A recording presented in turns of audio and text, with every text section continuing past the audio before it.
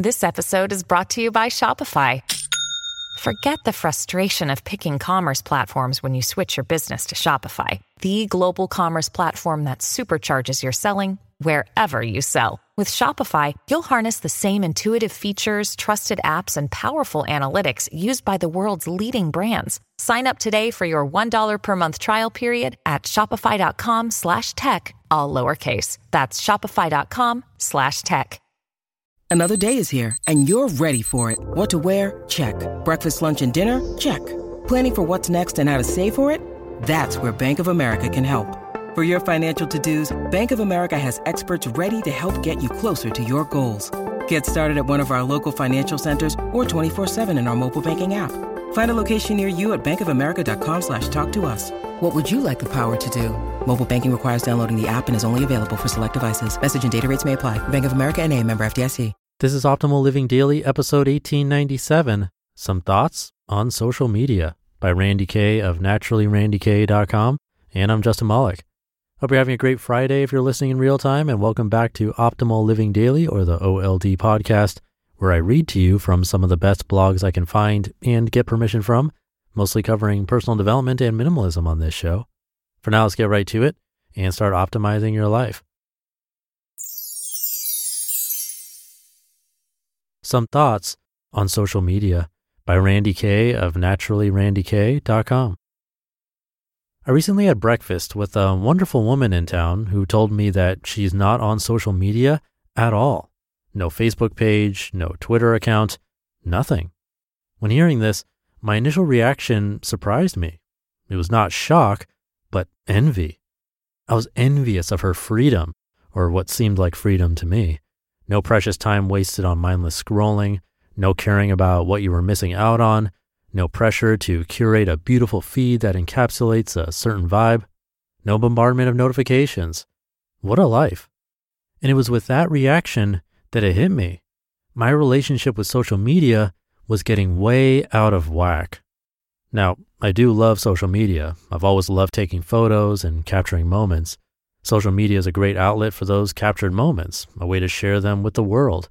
Before, they would just stay files on my hard drive or in boxes of photos. And I love connecting with people all over the world and staying connected. Social media has made it so easy to stay in contact with family, friends met while traveling or at conferences, and can be a great way to meet new people that you can later connect with in person. But like all things, it's easy for it to get out of balance. I've been thinking a lot lately about my relationship with social media and if it's still a healthy one. And with this post, I invite you to do the same. After my out of whack revelation, I started paying closer attention to my social media habits. My day started and ended by checking social media. I would regularly interrupt my daily tasks to check social media consciously and unconsciously. On the days I checked social media more, I found myself more anxious and my brain felt cluttered. I felt like my time on social media was overstressing my mind and therefore my body. We can only handle so much stimulation in a day, and if I was checking social media on my down times, where was the space of restoration to let my body and mind rest? I also felt this unspoken obligation to share everything I did, be it worth sharing or not. It's like I started writing a journal entry and didn't want to leave out any of the details. And even though I do try to be intentional about my posts, the features on social media change to keep hooking you in. The algorithms change, so you have to be more strategic if you want more views and likes and blah, blah, blah. And this past week, I just felt tired, like I didn't have the energy to post anything worthwhile. And with Instagram's new Snap Stories, I found myself feeling tired by just opening up Instagram. It's just become too much. Too much. Anyone else feeling this way? I honestly hope that people are. Social media has been out of balance in people's lives for a while now, but I hope it's getting to a point where people are starting to notice how it is negatively affecting the way we function, that it's stressing us out more than providing some fun entertainment, that it's keeping us from enjoying the present moment more than the fun of sharing that moment with the world. I'm starting to believe that we weren't built to be this connected and have so many people to be aware of, to know that much about your life and to have you know this much about mine. Because I'm starting to feel the effects of superficial over-connectiveness in my body, in the way that I function, and I notice it with my clients and other people too. We don't know how to fully relax. We have shorter attention spans. There's been a huge increase in social anxiety, ironically. We get addicted to likes and being in the know, and we have body pain from sitting at a screen or looking down at a mobile device. I know a lot of people go on social media sabbaticals. They schedule them into their lives, or they are constantly switching from being on it and not being on it. I personally don't want to stop being on social media. It can be a lot of fun. I enjoy composing entries to go with photos from my life on Instagram. I like sharing dorky things on Snapchat.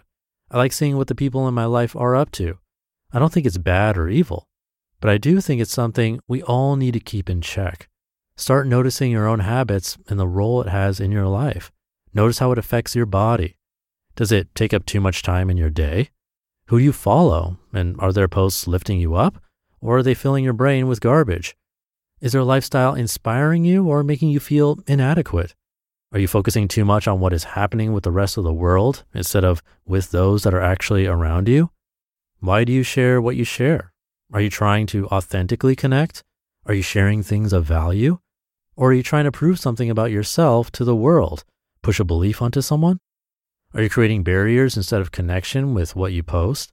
Are you satisfied with one or two social media outlets, or are you trying to be everywhere all of the time?